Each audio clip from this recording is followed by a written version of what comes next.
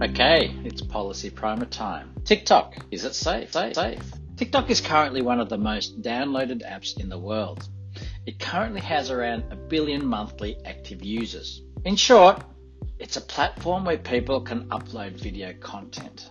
A little bit like YouTube, but the videos only go for 60 seconds. In recent times, the company has been under the spotlight because of its links to China. So much so that the US government is looking to ban the company from operating in America. Why is there so much fear surrounding the company if it is so popular around the world?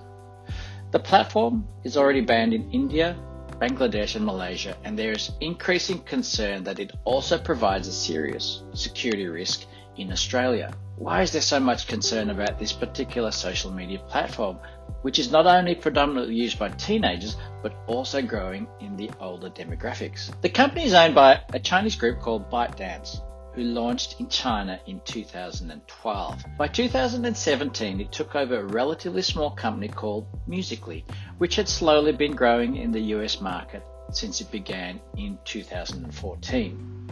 Here lies the main reason causing concern for the US government. Essentially, Musical.ly was not on the radar in the US until ByteDance took it over.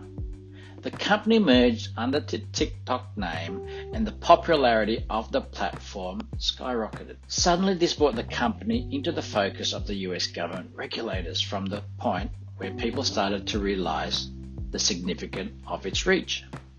The company had a social media presence in the US with 180 million users on it worldwide. People started to ask questions on how it all happened. How was the company able to operate in the country without any oversight or approval? And the answer to this question is simple. They didn't ask.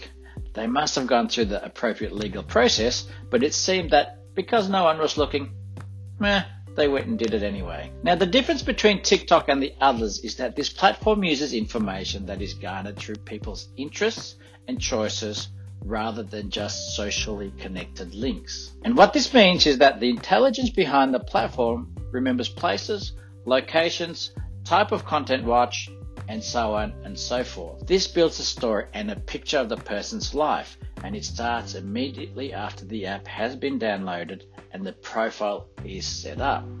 With the content being short, a lot of information can be harvested quickly as people watch more and more video clips. So how can a social media platform be a security risk? How can we let platforms control so much of our data? The answer to this is that we allow it. When someone signs on, not only do they enter in all their relevant requested details, but they also click yes and tick to the terms and conditions of using the platform. This opens the door for the data to be collected. Now, ByteDance, the company, continuously argues that all information is safe and that it is not given to the Chinese government.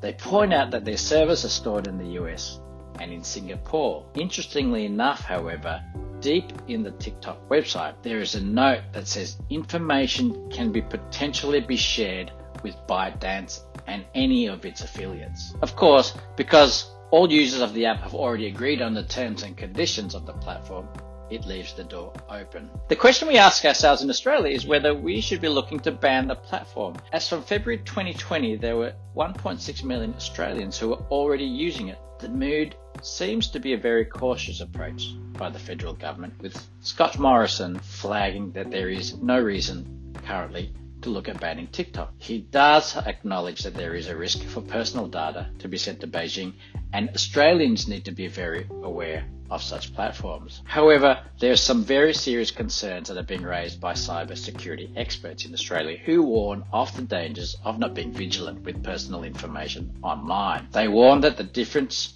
between this and other social media platforms is that there are no guarantees that the information isn't being spied on by the Chinese state. TikTok continues to spruik how safe their app is, and at the same time has set up offices in Sydney. It looks like they're here for the long haul. So for the moment, we'll just have to watch this space, wait and see, and maybe we may even dance a bit along the way.